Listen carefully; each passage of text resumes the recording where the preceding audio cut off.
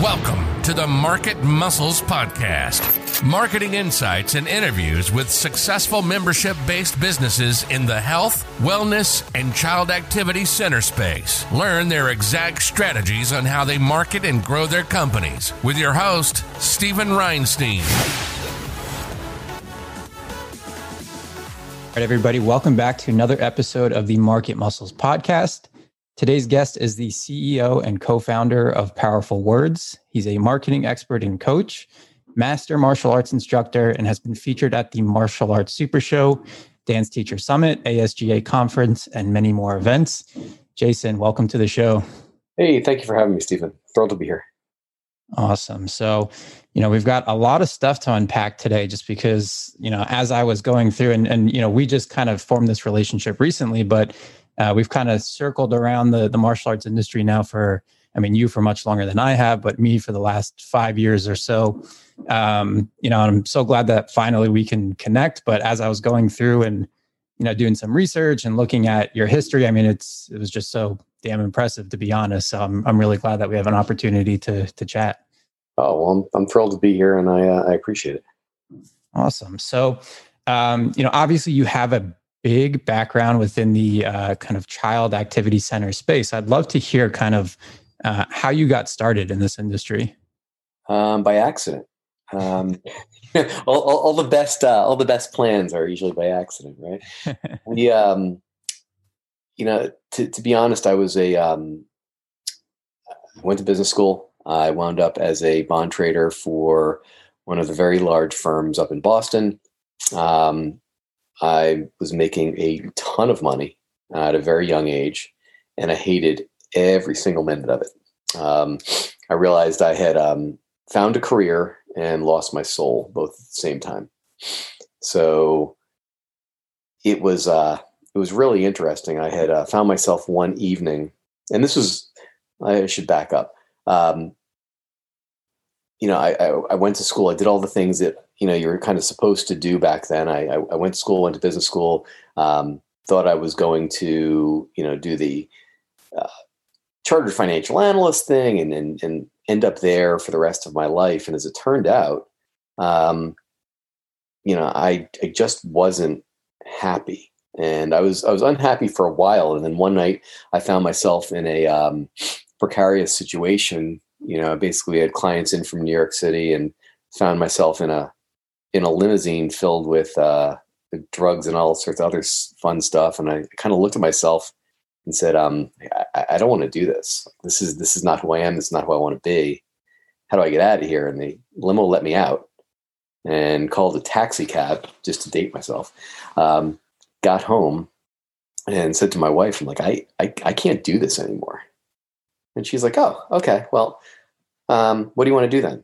And it was so bizarre to me, since I had this very clear-cut path, that she was like, well, I'm finishing my PhD.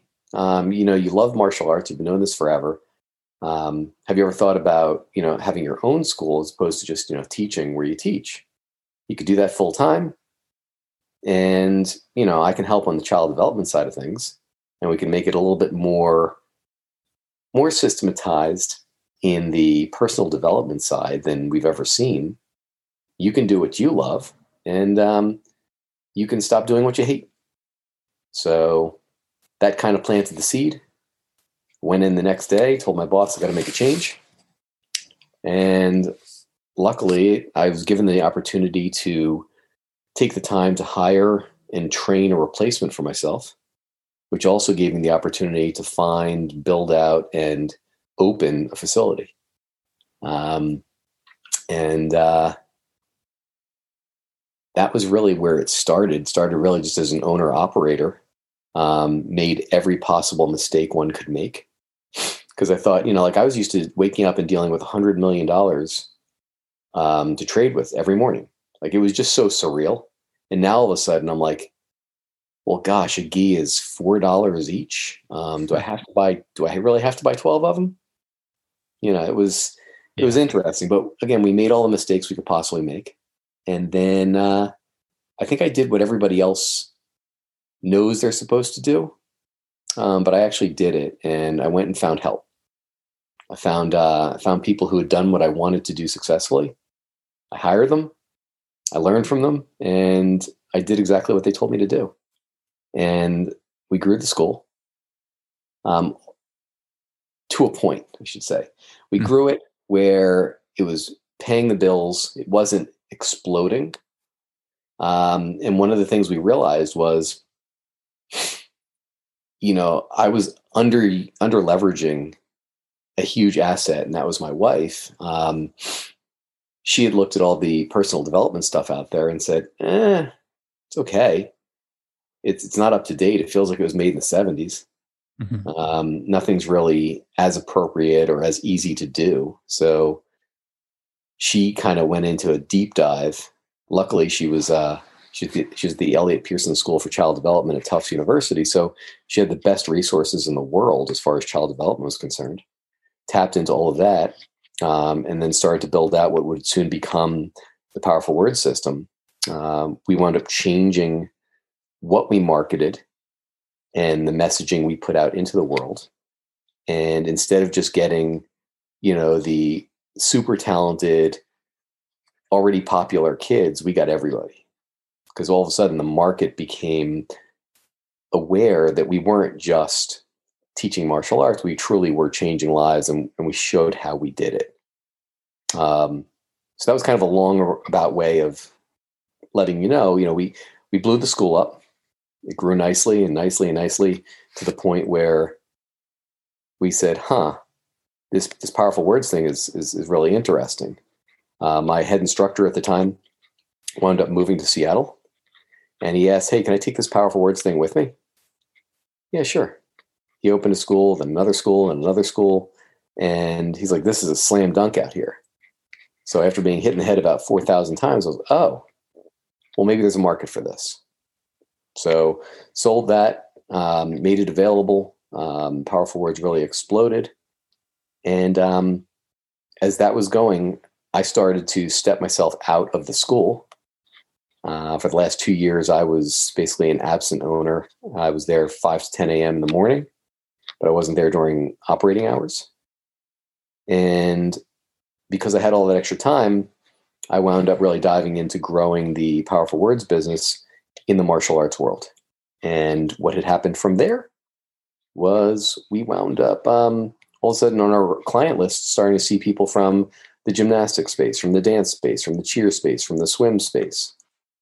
And lo and behold, I started learning about other verticals and diving in deep with each of them. And it's been, about 17 years now. So Wow. That's the Cliff Notes version. Yeah. So what year was it when you opened up your school? So we opened up, I was running a club school in 93. Uh-huh. I opened up full-time in 99. Gotcha. Nice. And, and then I sold that school in 07. Very cool.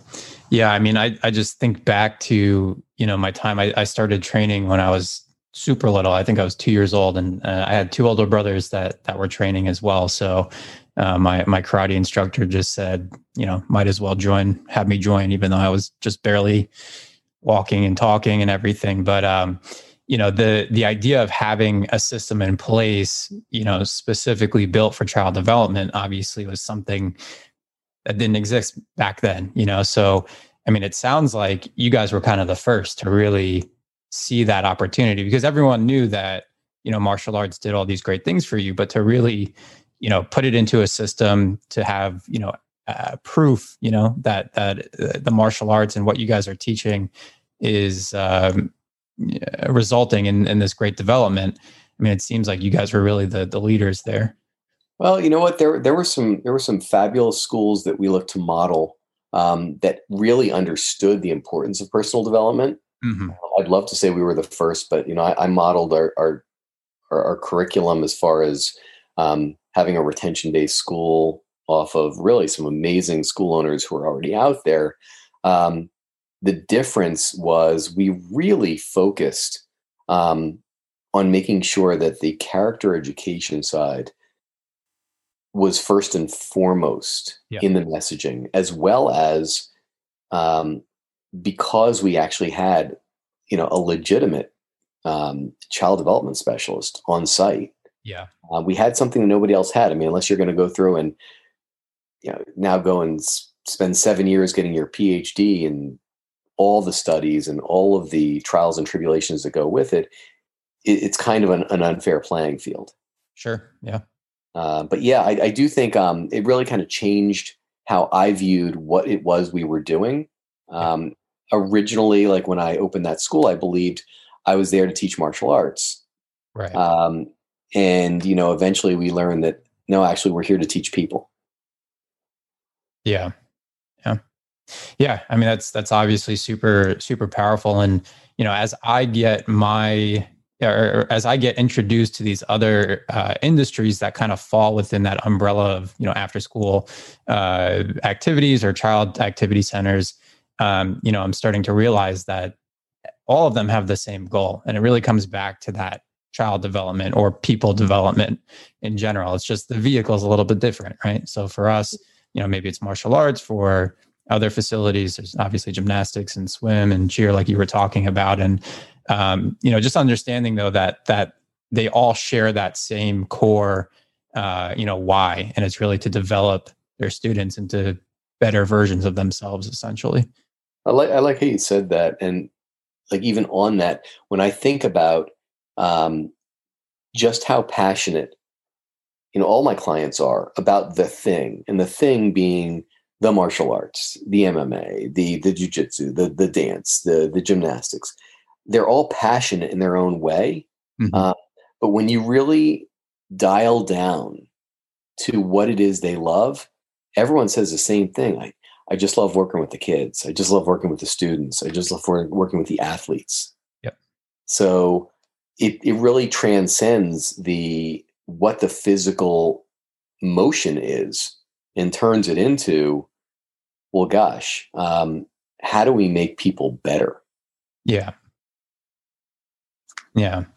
Cool. So powerful words. I mean, we've been going to the Super Show since 2016, which, seems like it was just yesterday, but I was watching some movie yesterday on Netflix, and I, right before I hit play, I saw the date on it, and it said that it was created in 2007. And this is a movie that, I like and have watched a bunch of times, but just to think that movie came out 14 years ago just kind of blew my mind. But, we've been going to the Super Show since 2016, which, now is 5 years ago. But every time we go, we see you guys there. Either you or your wife, is speaking at the event. So Powerful Words is obviously, something that's highly successful with a lot of martial arts schools and obviously other, facilities using it. But I'd love to learn more about the program, and for those that are listening, so that way they can learn a little bit more about it as well. I guess what exactly is Powerful Words, and what makes it unique compared to other, child development systems that are out there? Great question. So, I mean, what Powerful Words was really our answer, our solution for developing the character that we believed a black belt should have. Right. So when we went back, we always worked backwards on everything, be it curriculum or anything. But when I looked at what would a black belt, what would a black belt act like, behave like, what kind of skill sets, what kind of mindsets would they have? We started talking about that. And most of the descriptors were character-based words, right? Is it somebody with empathy? Is it somebody with leadership? Is it somebody with persistence, with perseverance, with respect, with self-respect? So what we found was we had to figure out a way to actually teach the lessons. Because let's face it, right? If you want to learn how to code, you basically have a coding curriculum. If you want to learn French, you get a French curriculum. If you want to learn jujitsu, you get a jujitsu curriculum. If you want to teach character, you get a character curriculum. And what we found initially was a funny story. I came home one night, I owned the school, and we had this conversation about really making it a more holistic center and really focusing on the character education side of things. So I went through and I bought everything that I could possibly find on the market. Like, you name it. I think I spent about $6,800. I had everything. Everything was in boxes. And I went to go teach. And I had said to my wife, I'm like, listen, here's what I bought. Take a look, see if anything makes sense. If we like it, keep it. If we don't, we'll send it back. And I was thinking, okay, so we're going to get rid of most of this stuff. And I'm going to have the one thing that she likes, and I can be done with this. So I get home, almost had a coronary, because all over the dining room table, she had chopped up pieces of each different program and was reorganizing it. And she's like, what I realized was that none of them were complete. None of them were comprehensive. None of them were really appropriate for the containers that we have, i.e. a 45-minute class, a 30-minute class. They're just not appropriate, and they're not effective, or as effective as they could be. So I've kind of reordered, but there's still some gaping holes here. So I think I just like to create my own. I'm like, well, so much for returning all this stuff. But it was a really great experience because we did see what was out there. And at the time, most of what was being provided to anybody, not just the martial arts world, but to anybody, was stuff that was really created for an 8-hour classroom. Mm-hmm. So as a martial arts school, as a gymnastics club, as a dance studio, like, you have 3 to 5 minutes to actually have some pretty focused character education conversation time as a group. Obviously, one-on-ones, little mat chats. You can always add that in. You can use it as for correction, for redirection. But what we found was we needed all the components to be done quickly and easily without any of the necessary, or any of what most people believe to be like martial artsy things. Mm-hmm. And because Dr. Robin was coming from the educational side of things, it wasn't religious based. It wasn't culturally based, right? Because where we were, I was in South Weymouth, Massachusetts, with a teeny tiny Asian population. And I had people say, well, this isn't going to like make my child Oriental. I'm like, sorry, you can't even say that. But again, that was really where we were. I'm like, this is everything we're doing here is educationally based. Uh-huh. So it didn't, and I think that's why the appeal had grown so much to the other verticals, because it wasn't, oh, we're talking about karate, we're talking about black belt stuff. No, we're talking about developing a powerful character. Yep. So again, what she wound up building was obviously our power chats, which are our version of mat chats, which were built out with, the right ratio of open-ended to closed-ended questions. Like I'd never really heard that discussed before. There were also different definitions of words. There was letters to the parents. There were projects that were age appropriate. Most of what we'd seen before, you were giving the same project to a 14-year-old that you would to a 4-year-old. And as we all know, as educators, you're going to lose the 4-year-old and bore the 14-year-old. We can't do that. So, again, we put all those pieces together. And then something terrible happened. And Dr. Robin wound up with getting really, really sick. And it was just one of those things where she didn't get out of bed for 2 weeks. And I did. I was like, no problem. I can handle that because, I'm a martial arts instructor. I know everything. I could do brain surgery. I could teach boxing, whatever. But instead, I reverted back to what I see so many instructors do, and I call it the 2-step teaching system. You take 2 steps out onto the mat and go, okay, I think I'm going to teach this, right? No system. It wasn't consistent. It wasn't clear. There was no purpose, and it floundered. So again, she went back to the drawing board and was like, okay, so this has to be scripted and done so that it's so idiot proof that I could pull a parent off the parents viewing area and say, hey, I'm backlogged. Can you run this power chat for me? And that became the staple for our leadership team. So we used something that they were already familiar and comfortable with, to teach other skill, right? It was just relational learning. Sure.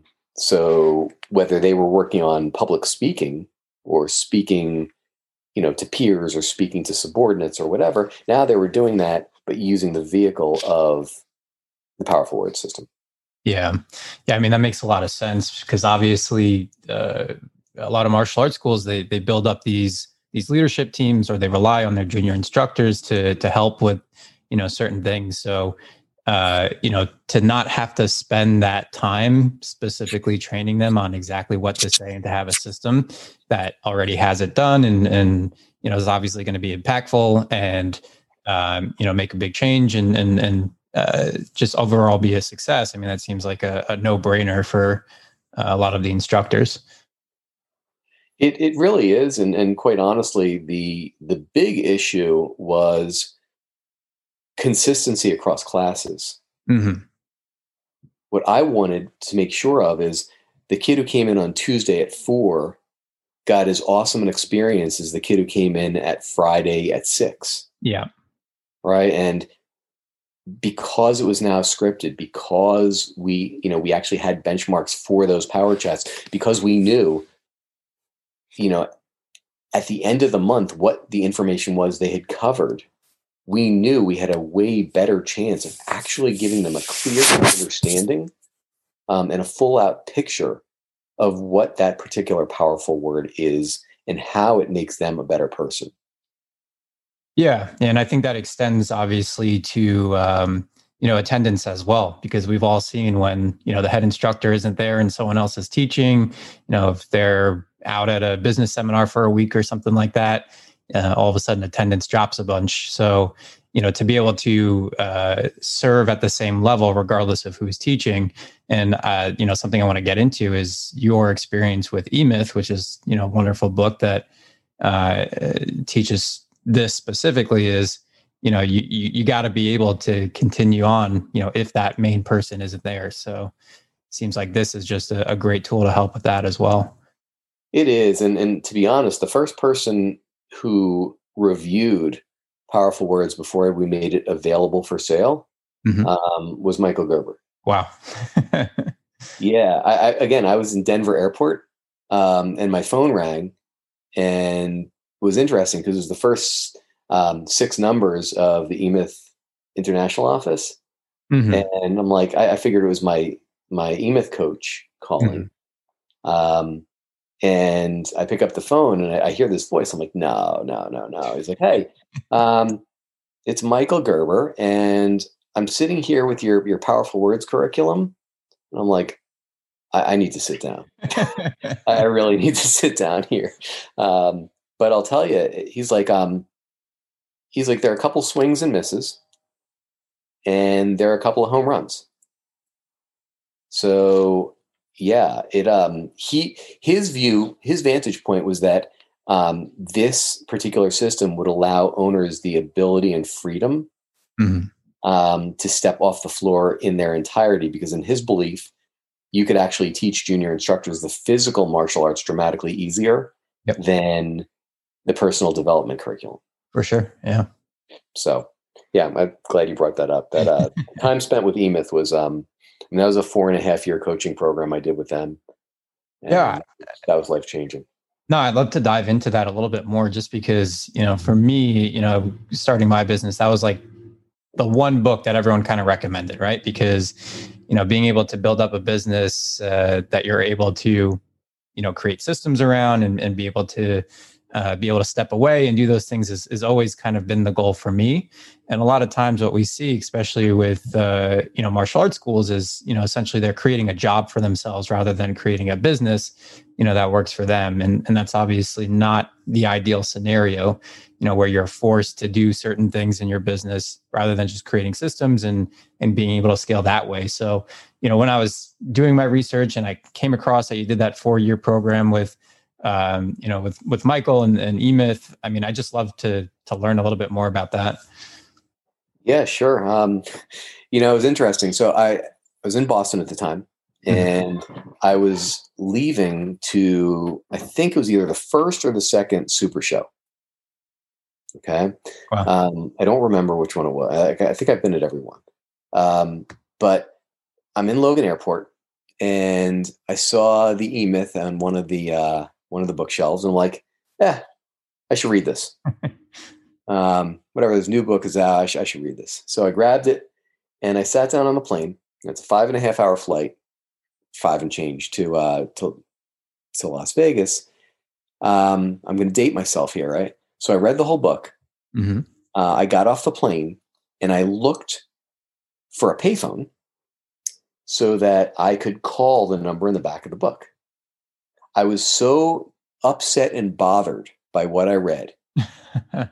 I felt so spoken to in the book that I called and I said, I don't know what you're selling, but I'll buy it. And they were like, well, sir, it just so happens that we have a teleseminar tomorrow night at 8 p.m. if you'd like to, for their whole discovery process. Uh-huh. They told me I could get on it was 3 weeks a month, three weeks per month. I'd had a one-on-one call, or I'm sorry, a group call with my coach. Mm-hmm. Started out to be 100 and some odd people in my group. I think I was the one person who graduated. I was just too lazy. I was too stubborn to quit. But it was such an amazing process. Like, I wound up systematizing my school in 5 days. I would never suggest that to anybody. I had a film crew follow me around and did every system. We actually took the videos, we sent them to a transcriptionist. We had them transcribed. We took the transcriptions, sent them to a graphic designer, and we built out each of our user manuals for each of the positions. It was a mistake because within 5 days, all I did was document all the positions, and half of them were broken. So that being said, it gave us a great structure from which to build out all the rest of our systems. Yeah. I was going to say, I mean, the good point is that you figured out those systems, weren't working, which is kind of step one, right? Because when you're going through the motions, you don't take the time to really dissect what you're doing. You can continue on those motions forever, and until you actually take a step back, document it, see how it works, and then you can see the shortcomings of it. That's when you start to really grow as a business. Oh, absolutely. It also, I will say, so the experience in and of itself kind of ruined me for everything else, because every other business I've created since then, we've built as franchise prototype model. Yeah. So, all of a sudden it's like, all right, I'm not really in it much.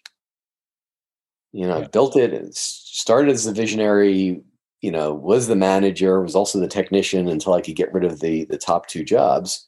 And then, okay, well, how do I make it grow outside of me? Yeah. Which I wish, again, and I feel like E-Myth is it's a timeless book. I think everybody should read it quarterly. Yep. Just to give themselves a reality slap. All the other books were okay, but E-Myth Revisited is the one. Yeah. It definitely had that impact on me. And I think I'm up to reread it again, just because it's been a couple of years for me since I read it the first time. So definitely need to revisit that. But I just know the immediate impact that it had on my business, and just knowing, I love to take my 2-week trips to Okinawa every year and do my training. And I talked about this in a previous podcast episode, but I remember I think it was my second trip there. It's when I first started Market Muscles, but my second trip to Okinawa, I got a call around 3 a.m. Okinawa time, which was like 4 p.m. in New York, I think.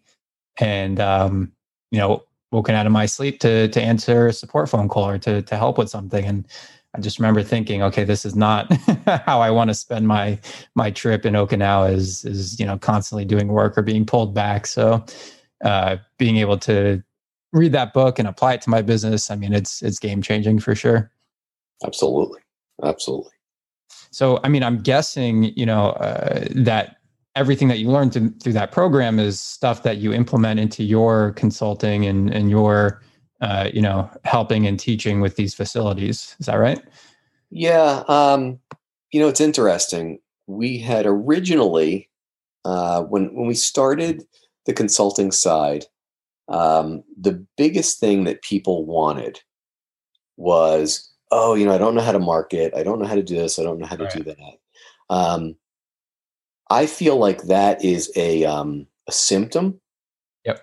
as opposed to the key problem, right? The key problem is a lack of lead generation systems, right? Yep. It's a lack of understanding who the actual marketplace is. It's a lack of understanding on what your core messaging is. So, um, within most of my consulting groups, we tend to focus on how to develop initially the core foundational systems in business that every business truly needs. And I don't care if you're selling chocolate or martial arts, there are core foundational systems in each of the disciplines, right? And by that, I mean leadership, marketing, money, management, lead gen, lead conversion, and client fulfillment.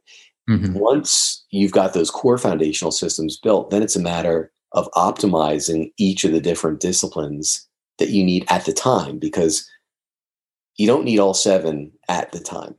You just don't. Usually it's, okay, I got to address my money systems right now. Okay, then event, I got to address my lead gen systems. Or for some reason, lead gen is great, but my conversion systems are in the toilet. Hmm. Or we're converting like a mofo, but our retention is terrible. So our client fulfillment is off. So it's really a matter of, it's somewhat liquid, especially with my system success mastermind group. Those are the folks who they've got their core, but now it's like, okay, hey, well, this is going and this is going and this is going. How do we fix that? And the next thing and the next thing. Yeah. Yeah. I know just, attending conferences and going through certain coaching groups, you get to a point where if you can just pick up on just one small little nugget of wisdom that, can help with one certain aspect of your business, it makes all the difference. Just having, those core things in place, but then, deploying this one little strategy ends up making just so much of a difference. So it sounds like your group is kind of in that zone right now. Well, yeah, I mean, so Dan Kennedy, who I worked with for a bunch of years as well, always said that, you've got big doors and you've got the tiny hinges that swing those big doors. So I think when I start to work with owners, they initially want the big doors, Yeah. Yeah. right? And that might be like, what's a pricing system, or what's a marketing system, or like just things that they just don't have. Sure. After they have that, I'm like, stop looking for that. Because originally I had some clients who were like, well, we did all this, or are we done? I'm like, well, you tell me. However, understand you've got the big doors. Now we want to work on those teeny tiny hinges. So you're making small changes that yield enormous results. Yeah. And it's funny, as business owners go from, you know, infancy into adolescence into maturity, you stop looking for the big doors. Yeah. Because if you're looking for big doors all the time, you miss those tiny hinges that are just so important. They're easy to implement. They're usually kind of scary, but they're easy to implement. And they just make a world of difference. Like, again, with the people in the beginning programs that I offer, like I offer something called Art of Business Transformation, which is really that core foundational systems, helping people set those up. Those are big doors. Yeah. The people in Mastermind should have all those big doors done, right? But like I recently had a couple people who are like, okay, so they're in Mastermind. They've now worked themselves off the floor, off the schedule, out the door. And now they're looking at going, okay, so what do I do now? Well, I'm like, okay, so we go back to our core foundational systems, one of them being their primary aim, and say, all right, let's go back to that primary aim and look at your primary objectives. Are you meeting them? If one of your objectives was, it's all about helping more people, well, have you considered, doing some form of benefit or a charity or something that really speaks to your heart or speaks to your passion? Because now you're actually allowing and you're permitting the business to serve your life, not just give you a job. Yeah. Yeah. Wow. Yeah. I mean, that's pretty powerful. I think, documenting that, understanding your core why is so important because there's always something to do. And like, even when I think about my business and, what we're doing, I guess, internally to kind of, I guess, channel our why. One thing that we've done is really looking at our employees and figuring out, okay, how do we help them progress, right? It's no longer just about us or the owners and making our lives better and then our clients' lives better. It's also about the people who work with us. So how do we make sure that they're earning more money? How do we deploy more benefits? How do we give them more education? How do we dissect their goals and help them meet their goals? So I think there's always something to do, that's for sure. Well, there is. And remember, like, I believe our employees are our first client. Yeah. So if that's the case, and we truly believe that we're in a life-changing industry, and that doesn't just have to be working with kids, right? Sure. If we're in a life-changing industry, well, shouldn't we be leading by example? Shouldn't we be helping our first client to, achieve clarity in their own goals, to, understand that they're not going to be 18 forever. We got to start looking at retirement. We have what are the things you can do to really set them up? Like, is there an education component to your management style outside of the job? Yeah. So, that's a biggie. And I'm thrilled to hear that that's what you're doing with your peeps. Cause again, they'll remember that for the rest of their lives. Yeah. Yeah.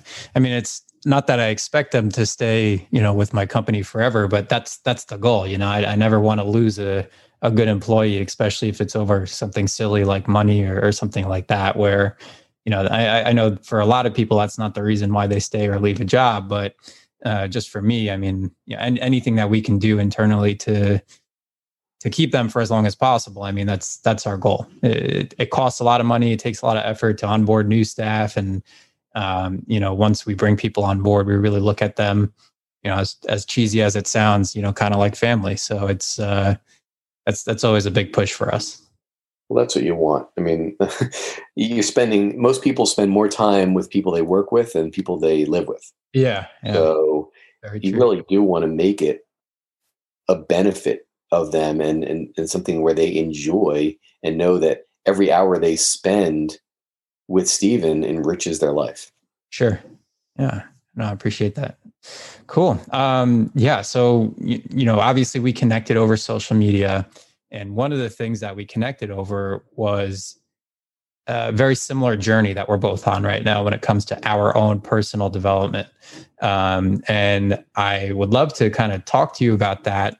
And maybe you can share, with our listeners kind of what you're going through right now and yeah, just kind of learn more about that. Sure. So, gosh, COVID sucks. True. Right? Let me just say that. And I think being stuck in the house I've got a 10 and almost 12-year-old doing this virtual school thing, which if I was a drinker, would probably have had me crawl into a bottle. But what I've realized is just sitting at home allowed me to snack dramatically more than I ever would have. Yep. And I've been more sedentary, which I hate. And it was one of those things that I won't say this is new year, new me, because that's just, I don't believe in resolutions. Uh-huh. I looked in maybe the beginning of December and just said, I am not happy. I was an athlete my entire life. I'm not happy with how I feel, with how I look. Mm-hmm. And it's just not okay anymore. So like anything else, I reached out, I figured out who was doing what, who was finding the results that I wanted. I kind of grabbed hold of them and said, whatever you're doing, I want to do it, but I need to see the steps. And I did. I started out at 200.8 pounds, which I know is not a ton, but for me it was. And I said, my last time I stepped into the ring, I was at 176. So I said, that's my goal weight. And, in 2 weeks, I'm down to 186. Wow. Yeah. And again, it wasn't that I'm like, oh gosh, the number on the scale is that important, but I'm a metrics nut. So, it definitely allowed me to keep score. Yep. And again, so we relocated to North Carolina, my family and I, Okay. at the end of October. Joined a gym that was down here because I was so excited that things were open after being in New Jersey. Yeah. And during my 2-week trial, I, along with like 40 other people in our neighborhood, caught COVID. Oh, wow. Yeah, that was kind of like the extra bonus to my trial. And again, I don't blame the gym. Like this is we were all adults. We knew what we were getting into. Sure. Luckily, knock on wood, a million times, I got the very light version of it. Oh, okay. But I got stuck, in our guest suite for 2 weeks. Uh-huh. And all I could do was like eat and play with the computer. So, it just hit me that like, okay, so now I don't get to go to the gym. I bought a Peloton before we moved. And I'm like, I really got to get on that bike. And pretty much as I told you today, every day I get on and I'm like, man, I hate doing this. But like anything else, I'm like, I got on, I'm going to do it, and then I'm going to get off. So that's really, I do it more out of the discipline than like this wonderful passion I have for riding a bike that doesn't go anywhere. But I will say, like everything else, as far as character is concerned, it's doing the hard thing. It's doing the thing that you don't want to do. It's doing the thing that is boring. It's all those things leads up to success. Yeah. And, it was cool. I reached out to you on this because I saw like in your stories, I'm like, okay, he's on that stupid bike too. Okay. So he must be just as miserable as I am here. Great. And it's, you're doing your own journey. You've made some amazing strides yourself. Yeah, no, I appreciate that. Yeah, the Peloton, I mean, I was the same way. I bought it back in July, and it was the same reason as you're saying, and I bet a lot of people listening feel the same as well. Like you said, COVID sucks for more reasons than just one. But I back in February, I started going down that path of just eating way more than I should, and not going to the dojo anymore, and not really working out. And I bought it in July, and I was super excited about it. And for whatever reason, it just didn't click the first time, or I just wasn't ready yet, I guess. I wasn't mentally there. And time went through. I went through a move also, and towards the end of July. And once we settled in our new house, and I kind of had that same thing where I looked in the mirror and I just wasn't happy with what I was seeing or how I was feeling. I mean, same thing. I remember laying in bed one night and I was just like, this feels weird. Like this doesn't feel right the way that like my body felt as I was laying in bed. So I was just like, all right, it's time to make a change. So, went down a similar diet path and hopped on the bike. And at this point, it's kind of addicting because they add in all those little like achievements, and you've got your streak, and you've got all these other reasons other than just straight willpower to get on it, which is great for me at least because just like you said, it kind of sucks when you first hop on, but once you end your ride and you see all your stats and how you matched up with other people and your achievements that you get, then it's kind of cool, and you're proud of yourself, and you feel like, okay, maybe that 30 or 45 minutes wasn't too bad. So yeah, I mean, it's definitely rewarding. And I think for me, I mean, I agree with you in terms of like resolutions, not believing in it, goals in general. I mean, it's good to have goals, but if you don't have action steps to meet those goals, then goals are just a fantasy in general. So, I really believe more in action steps and committing to those rather than the goals themselves. So yeah, I mean, it's been fun to watch your journey, and just in general, just to see the martial arts industry, just because that's the predominant industry that I work in, on that same sort of eating pattern, and just seeing the results that are coming out of it. It's great to see. Well, and I think again, if we're going to be the kind of people who are helping people change their lives, Yep, I think we actually have to be a walking, talking billboard of that ourselves. Sure. Yeah. Right. Because, it's almost cliche to say, oh, how you do anything is how you do everything. But is it? Yeah. I think it hammers home, the importance of when you care enough about yourself, you also care enough about others. Sure. So I think I think it's a big deal, and I think I think it's exciting.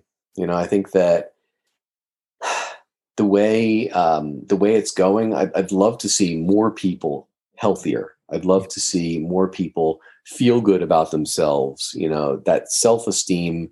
I think there's so many folks suffering right now with anxiety, with all sorts of other issues from this disaster of a year. Yep. That if we can take a moment and spend time feeling healthy, doing something for ourselves, and maybe it sparks us to take other action that could be good for everybody.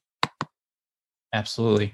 So have you stepped into the realm of coaching others with their fitness journey or I have just a couple. I have a couple folks, a couple of friends who had reached out. It was interesting. People had said, I've seen the pictures of your scales, or God, your face looks different. And what are you doing? And, and I've taken the time to go through with them, shared what I'm doing, and I've helped a couple already, like a couple friends from high school that had reached out, that are finishing up their first week. And they're like, I can't believe how easy this was. And I can't believe it's actually working. Science, it's really is math, really is science. And again, it's, you said something about willpower before. Yeah. And I'd heard recently that, why power is probably more important than willpower. Yeah. Yeah. And I agree with that. Like, I look down and say, well, gosh, I have a 10 and a 12-year-old. I want to be, I don't want to be that old crotchety father that can't do anything. Or I just don't. That's never been me, and I don't want it to start being me. So when I look at, all right, so can I go and play with my kids, for a real long time and be healthy and be here? Well, then, yeah, that's my why. I also, I was lucky enough to marry my very best friend in the world. So I look at it there just isn't enough time. So I'd like to make sure that there's more time. Sure. Yeah. I mean, that's a good point.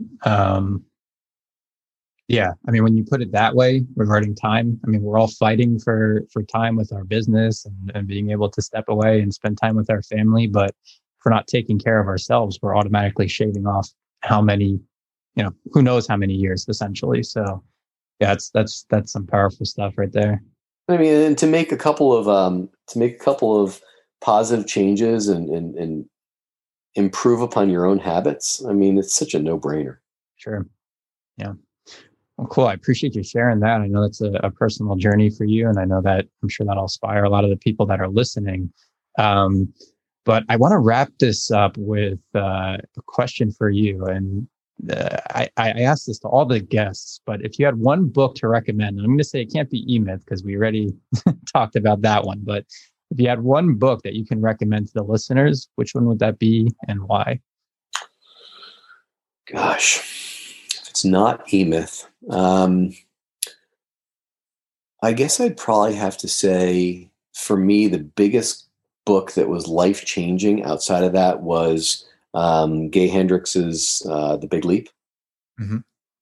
That it was interesting. I had him on my show, and the time I spent before and after the interview with him was amazing. It really changed how I looked at things, both in who I was and what I wanted. And there was such a distinct help in understanding, why things weren't getting done. Right. He uses a concept called ULP, right? It's an upper limit problem, right? It's basically hey, things are going great with your girlfriend and you've never really had a long-term girlfriend, so you decide to do something to screw it up. So again, you don't have a long-term girlfriend.